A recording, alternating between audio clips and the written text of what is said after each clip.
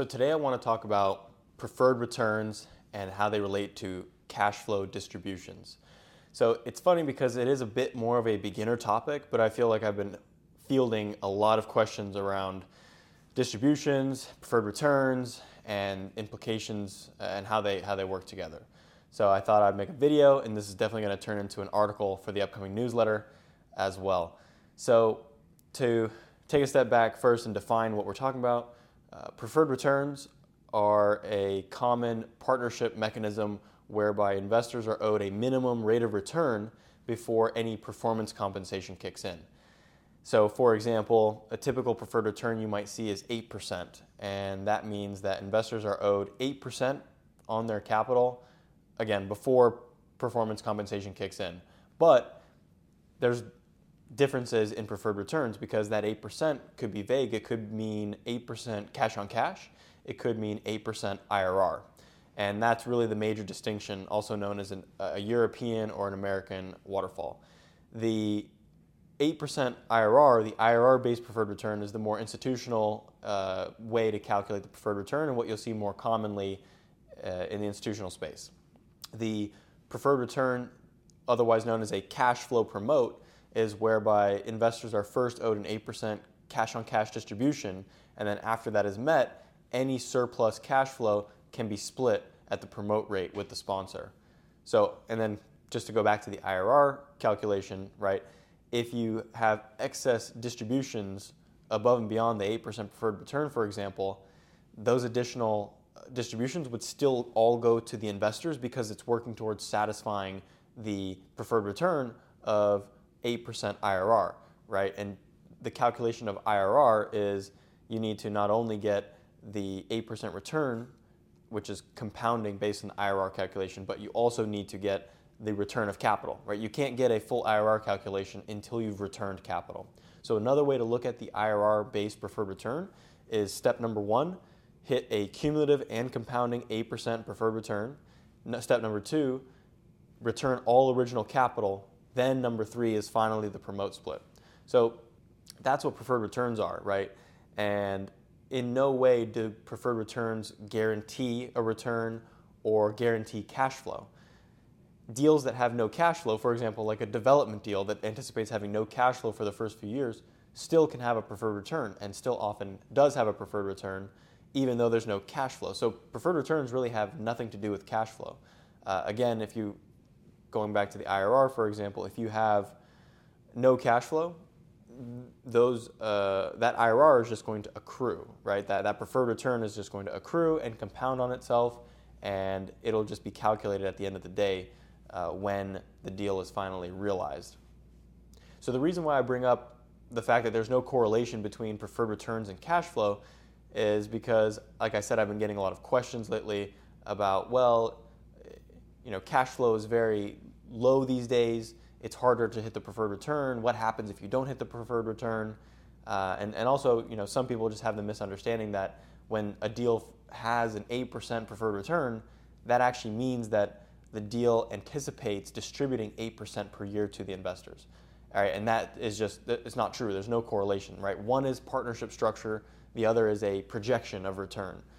And that's why you see deals, irrespective of deal structure, will often project what the projected IRR is and what the projected cash on cash is. And also it's of course helpful to see what that projected cash on cash is over the course of the years, right? So if it's a 3-year hold, 5-year hold, 10-year hold, you want to be able to see what the projections are year over year for cash flow.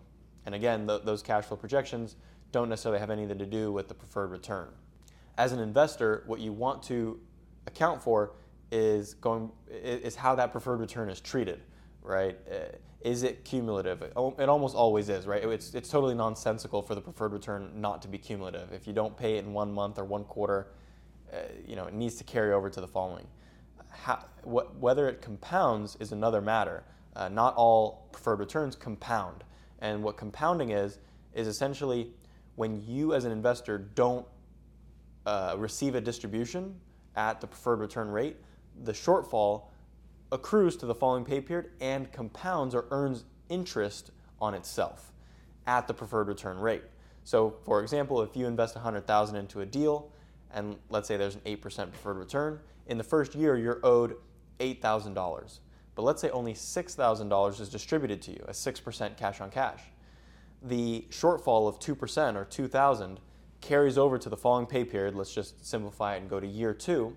It not only accrues, right, and therefore you're owed $10,000 for year 2, it also compounds, so that $2,000 actually earns 8% interest on itself. So you're owed $2,016 for year 2 because it's a compounded return there. And that just goes back to, that's done through the IRR calculation. So as an investor, you want to be aware of how your preferred return is treated. And again, kind of the whole purpose of this video was to discuss the lack of connection between preferred return and distributions, because just to recap, again, you could have a 6% preferred return, a 10% preferred return. It has no bearing on what the distributions are.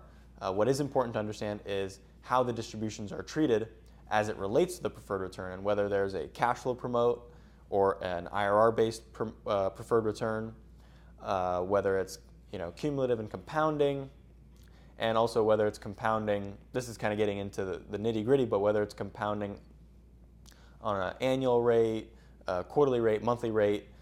Most often you'll see that the actual preferred return is calculated via Microsoft Excel XIRR calculation, and that's really kind of the industry standard way to do it. And if you're not familiar with what the XIRR calculation is, it is a way to actually calculate IRR based on corresponding dates with every cash flow. So for example, if you have a deal where $10 million was originally invested on June 1st, you'll put the date June 1st, 2022, and you'll put the $10 million outflow, and then you'll track for every distribution in or out, you'll have a corresponding date, and then at the end of all that, you'll be able to roll that up via the XIRR calculation into a final IRR number.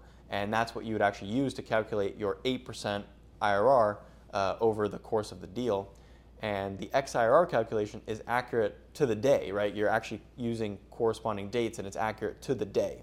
So it's interesting because it's accurate to the day, but it's an annual compounding function, right? So you're not compounding on a daily basis, you're compounding on an annual basis, but it's accurate to the day. So hopefully that makes sense. Thank you very much for watching.